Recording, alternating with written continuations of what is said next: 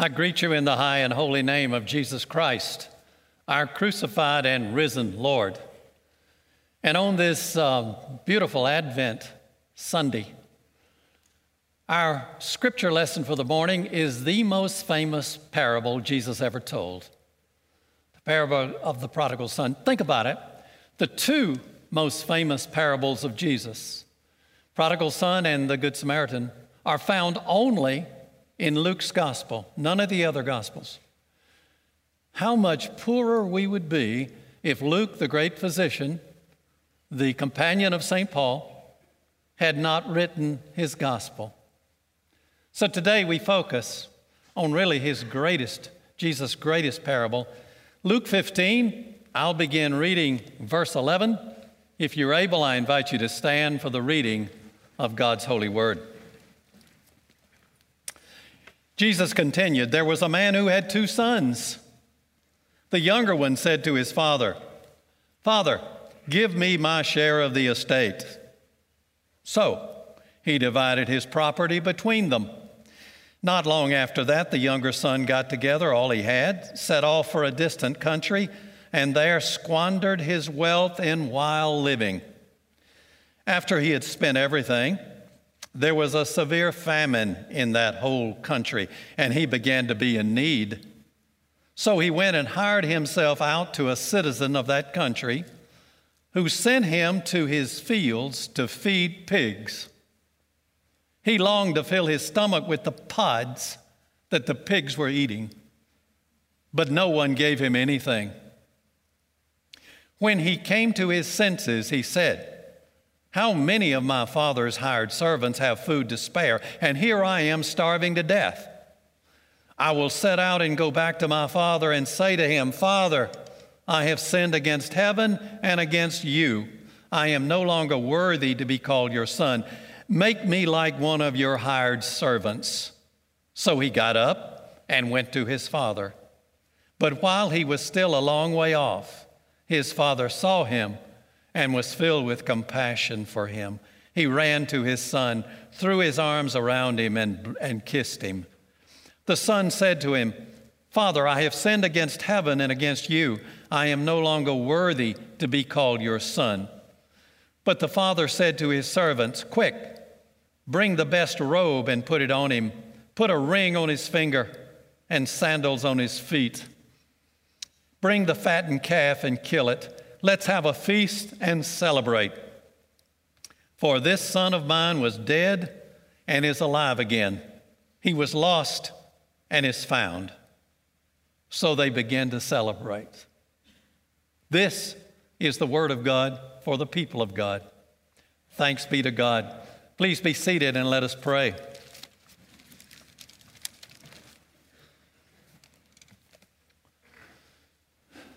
Take my lips and speak through them.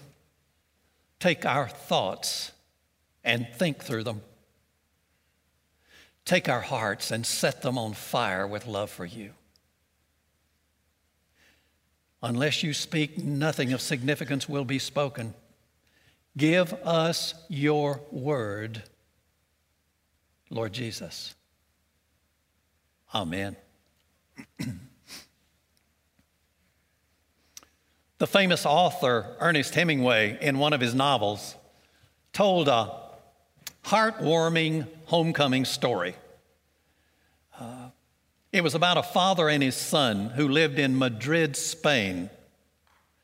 The son's name was Paco, which is a very common name in Spain, sort of like Paul in America.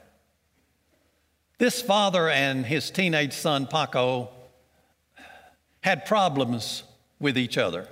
There was a lot of friction. Paco felt that the rules of the house were too strict. And so the friction continued and grew. And finally, one day, there was an explosion. Paco shouted at his father, "I hate this house and I hate you. I'm leaving and won't be back." And the father, who was aggravated by this outburst, responded, "Well, if that's the way you feel, get your stuff and get out. Good riddance." So Paco got his stuff and left. The father thought to himself, oh, it'll do him good to be away for a while, make him appreciate home a little bit. He'll probably be back late tonight or first thing in the morning. But Paco did not come back late that night or in the morning. Well, by the end of the next day, the father's paternal instincts were kicking in and he got worried. Madrid's a big city. Where's my boy? Who's he with? Another night came and went, no Paco. Father's anxieties were increasing. So he went out and visited those places that Paco often frequented, asking around, have you seen Paco? No, nobody had seen him. Fourth day came, and by this time, Father is desperate. And so he took out an ad in the largest newspaper in Madrid, and the ad said this, Dear Paco, meet me in front of the newspaper building tomorrow at noon. All is forgiven. I love you. Signed, Papa. The next day, at noon, in front of the newspaper building, 29 Pacos showed up, longing to be reunited with fathers who were estranged. And in that huge group of Pacos, there was this one Paco that this particular father was looking for. This is a great homecoming story that touches our hearts, but I know a better one. The story of the prodigal son is regarded even by non-religious experts in literature as the greatest short story ever written. Only Jesus could have given us this parable so drenched with the dews of heaven. The story tugs at our hearts because all of us have a homecoming yearning in our souls. We long to meet the one who created us, to fulfill the purpose for which we were created, and to fill up the God-shaped hole in our souls. Because God deposited a heavenly gene in every soul, we long for homecoming with the Heavenly Father. We call this the story of the prodigal son. The word prodigal means one who spends money with wasteful extravagance. And the story can easily be divided into a 4-act drama. And that's what I want to do this morning, and see if you can identify yourself in one or more of these 4 acts. Act 1, verse 12, we find a teenage son who demands of his father, give me my share of the estate. Now, this teenage boy was the younger son of a wealthy farmer. And notice that this unhappy teenager, that there's no mention of his mother in the story. And perhaps she may have died earlier. You know, in that era, it was not at all unusual for women to die in childbirth. Maybe that happened in this case. And if so, you can imagine that this father might have pampered the kid in an effort to make up for the lack of a nurturing mother in his life. You also know that spoiled children often become rebellious. The boy demanded of his father, give me what's coming to me when you die. This request just shows an incredibly arrogant disregard for the feelings of his father. He was saying to him, I want to live as if you're already dead. Well, the father gave him what he asked for, and he took off for the far country, which was the ancient equivalent of Las Vegas. He wanted to live in the fast lane for a while, under the bright lights. He wanted to run with the fast crowd. And at first, he made a whole lot of friends out there in the far country. Or at least he thought they were friends. No doubt that there were some good-time Charlies who would help him gamble and drink and party as long as he was paying the bills. I don't doubt that there were some good-time gals in the far country who would help him make it through the night if he was picking up the tab. That great theologian, Willie Nelson, has recorded a story about the folks in the far country. Their attitude was, if you've got the money, honey, I've got the time. But if you run out of money, I'll have no more time. Before long, the prodigal's money ran out.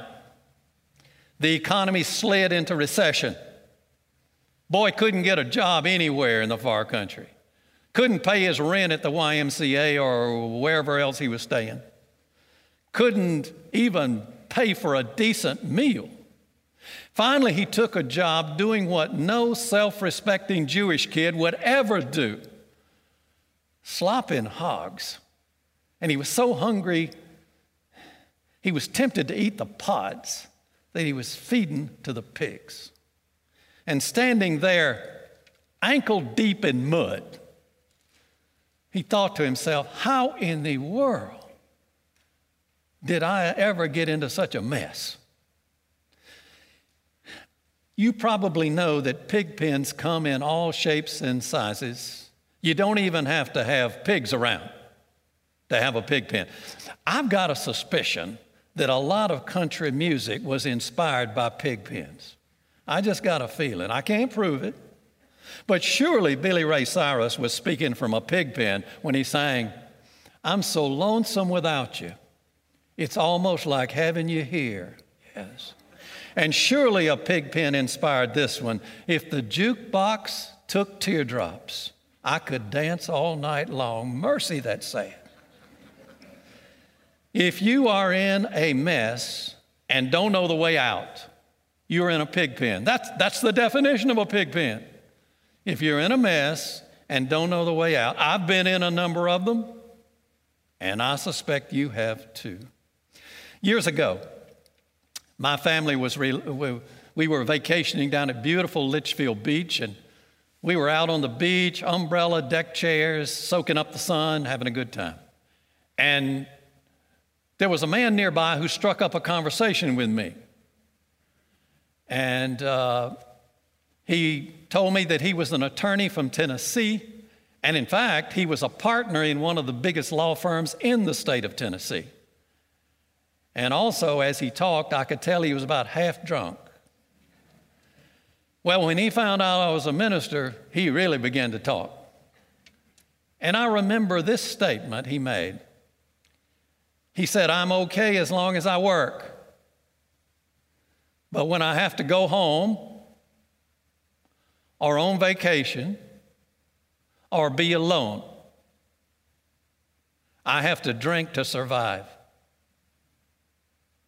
That man was in a pig pen, even with his six-figure salary. And my guess is, and surveys reveal, that approximately 10 to 15% of any typical congregation in America is composed of people who are in pig pens. And thanks be to God, he has a message for these dear folks. Let's move on to Act 2, verse 17. When he came to his senses, when the prodigal son came to his senses, Jesus, the master storyteller, delivers an awesome truth in this one phrase, not even a complete sentence. When he came to his senses. Now think what these words mean. Jesus is saying that this teenage kid, up to this point, had not been thinking straight. He was spiritually deranged, distorted vision. But here in the pig pen, suddenly his vision is clarified. He sees the world in reality as they really are.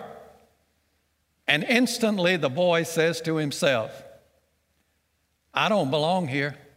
I wasn't created for this. I should go to my father's house.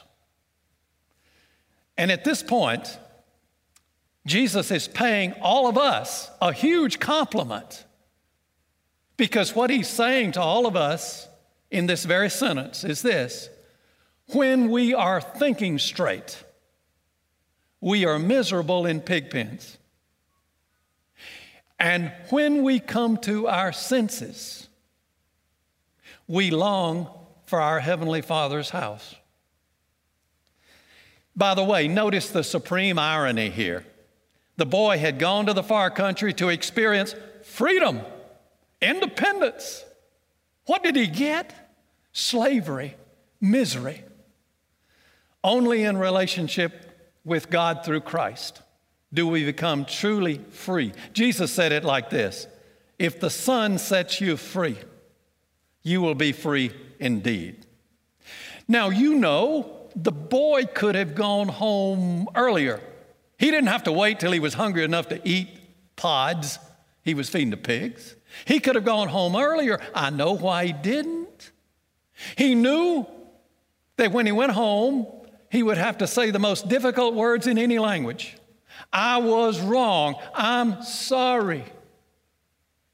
I don't like to say that, and I suspect you don't either. But homecoming with God can never happen until we say that. That's what it means to repent. It means to say to God, just to tell it like it is, be honest, take off our mask, quit pretending, quit rationalizing, quit making excuses. In recent days, as I was preparing for this message today, the Holy Spirit sent a message to my heart, as He sometimes does. And He said, Brother Bill, there are going to be people listening to your message Sunday who are in pig pens and don't know how to get out. They're in messes and don't know the way out, and I want you to show them. And I said, Lord, I'll be happy to. Here is the way to be liberated from a pig pen. Repent of your sin and trust in Jesus Christ as Savior and Lord, and then invite Jesus into the middle of your mess. He will meet you there and lead you out of it. Act 3 is the decision made by the prodigal son in the pig pen. The boy decides to go home, and not only that, he decides what he's going to say to his father. I have sinned against heaven and against you. I am no longer worthy to be your son. Now, the decision about what to say to the old man was just as important as the decision to go home, because let's suppose that he had gone home with a different message to his father. Let's suppose he had gone home and said, Dad, I've made some mistakes, wasted some money, but you know, I didn't have a mother to nurture me when I was young, and so that's the reason. It's not all my fault. Or let's suppose that he had gone home and said to the old man, yeah, I've made some mistakes, but it's partly your fault because you were always so busy with the farm. You never had quality time for me. Yeah, he could have said that. Or he could have said, hey, Dad, don't make a big deal about what I've done because most kids my age sow some wild oats. What I've done is not unusual. So let's not make a big deal about it. He could have. And if he had said any of those things, he would not truly have been home, even though his feet were firmly planted on the front porch. The glory of the boy's decision is his transparent honesty and his true repentance. What he says is so beautiful. No excuses, no rationalization, no deals. I have sinned against heaven and against you, and I'm not worthy to be your son anymore, but if you would be willing to hire me on as an employee, I would appreciate it. Now, God's great heart melts when any person comes to Him with that kind of honest, genuine repentance. So, the boy decides to go home the right way. He had left home demanding, give me my share of the estate. He returns begging, just hire me on as an employee. He left home angry because life had not treated him well. He returns confessing, I have not behaved very well. I don't want justice. I want mercy. That brings us to the climactic Act 4 of the drama. Now, can you imagine any more emotional freight than Jesus loaded into the half sentence in verse 20? While he was still a long way off, his father saw him and was filled with compassion. The old man had looked up that dusty road that the boy left on 100 times, hoping to see him coming back. He left a lamp burning in the front room just in case the boy came back at night. The father had battled an urge to go to the far country and find the kid, grab him by the scruff of the neck and make him come home. But then the father's head said to his heart, that'd be no good. If the kid doesn't come home because he wants to, he wouldn't be home, and homecoming would be bogus. And so the old man just waited, and he paced, and he prayed. He had dark circles under his eyes because he couldn't have sleep. He had no appetite because his insides were torn up. And then one day he looked up that dusty road and he saw somebody coming. And there was something about his gait or his stride or his bearing that looked familiar. But the father did not jump to conclusions. He had been fooled before. But he did step down off the front porch and start walking in that direction, squinting into the setting sun.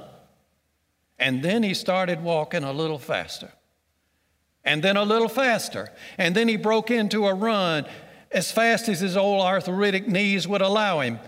He ran all the way to the boy and enveloped him in his arms. And by that time he was out of breath, so he couldn't say anything, but the boy said some beautiful words. Father, I've sinned against heaven and against you. I'm no longer worthy to be your son. By that time, the father's breath had returned, and he shouted to the servant who was trailing him, quick, go get a robe for this boy, shoes for his feet, ring for his finger, and tell the cook to kill the fattened calf. We're going to have the biggest party this county ever saw because my boy is home again. Now, we call this the parable of the prodigal son, but it really ought to be called the parable of the loving, forgiving father. And I know why the story touches every heart, because each of us has some prodigal in him or her. Each of us has strayed or is straying into some kind of far country or pig pen. And each of us feels in the very depths of our souls a divine pull, like a magnet, a spiritual magnet toward the Father's love. The pastor, James W. Moore, has entitled one of his books in an intriguing way, If God Has a Refrigerator, Your Picture is on It. Let me tell you about my first homecoming experience. I was about 12 years old, and my father was a pastor in upstate South Carolina. Now, somewhere I had picked up at that point some faulty theology. Didn't get it at home, didn't get it at church, do not know where it came from. But I believed that anything I did wrong before I was 12 years old was not my fault. It was my parents' fault. They should have trained me better.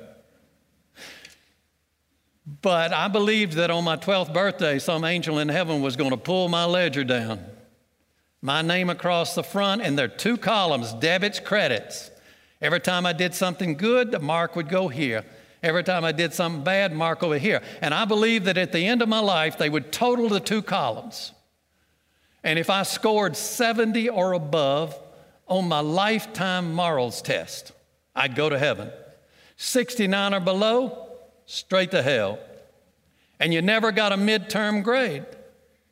So I never knew where I was. Now, I was not the worst kid in town, I felt like, but I had told some lies. I had said some words you ought not to say. And there were some people I despised. But I kind of felt like that I would slide through on 70 to 75, long in there. That was my belief at that point. Now, my father believed in holding Annual revivals, usually 3 or 4 nights, evening services, evangelistic services in his churches. And that particular spring, he had a revival going, and he invited me and my sister to attend. Now, the rule in our house was Sunday morning was mandatory, Sunday school in church. And if you said you were sick and couldn't go, you had to stay in your room all day. That discouraged lying. But everything else church-related was strictly voluntary.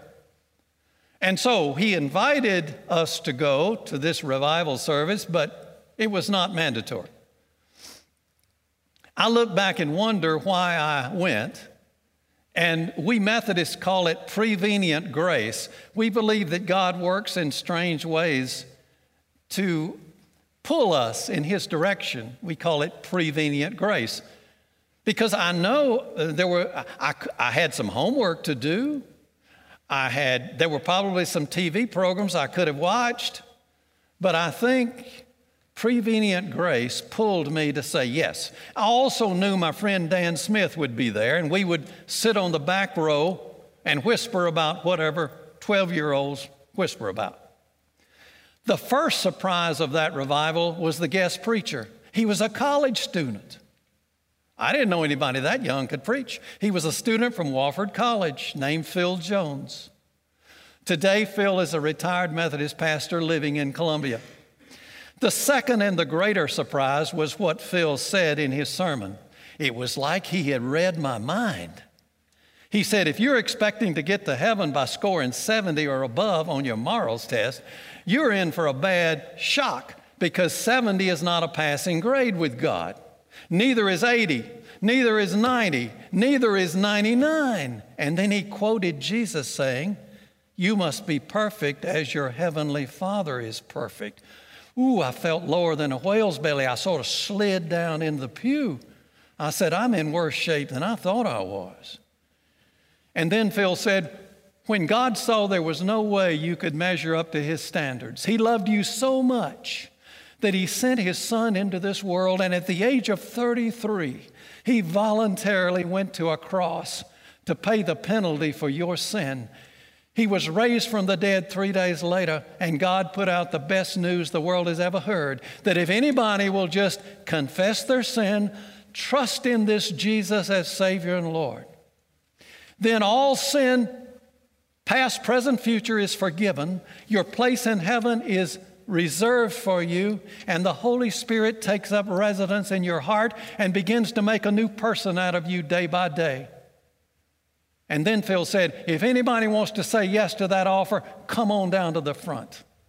Off I went, and Dan Smith was with me.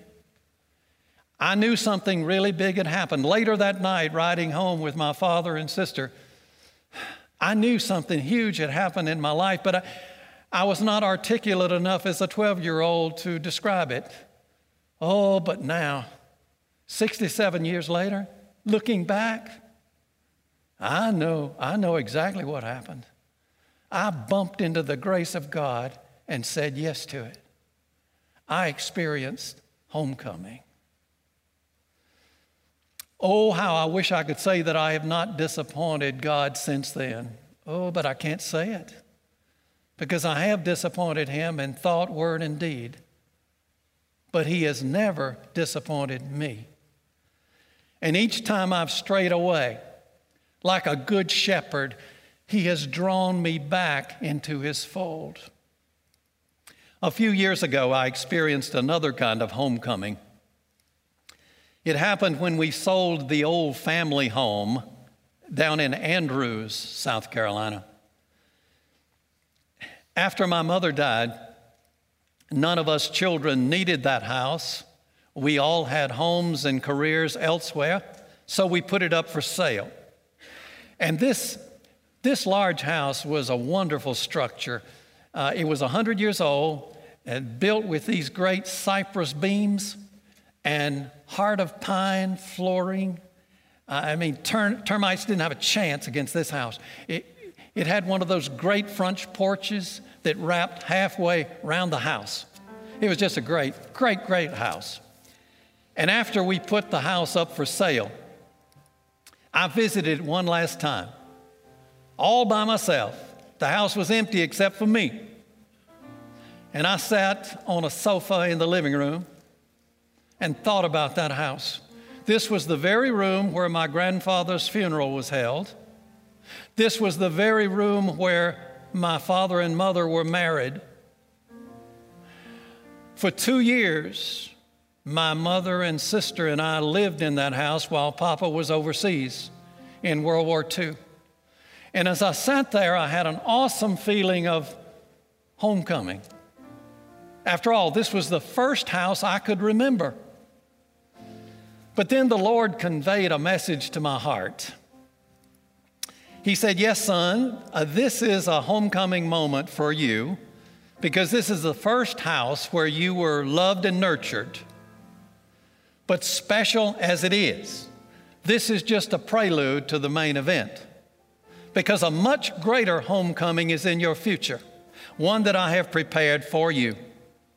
One day, by my grace, you will reach your final home, and there you will embrace your son and your parents who have gone before you. Dear church members and friends will surround you, and you're going to see Jesus face to face. And then, on that great homecoming day, you're going to rejoice and shout in almost the same words from that old spiritual. Home at last, home at last. Thank God Almighty, I'm home at last. Do you feel God calling you to a homecoming, either for the first time or as a renewal? If so, you can respond today. I'm going to give you that chance. I invite you now to bow your heads and close your eyes. I'm going to pray a homecoming prayer, sentence by sentence, pausing briefly after each sentence. Just repeat after me silently. God will see you and hear you and welcome you home. Let us pray.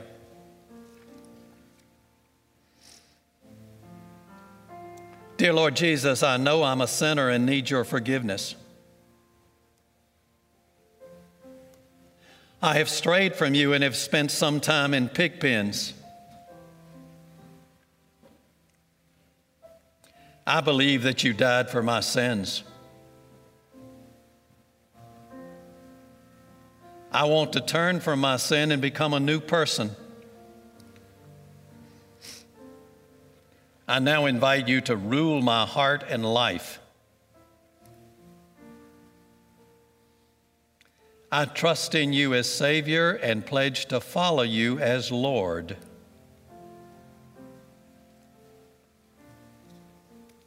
Amen.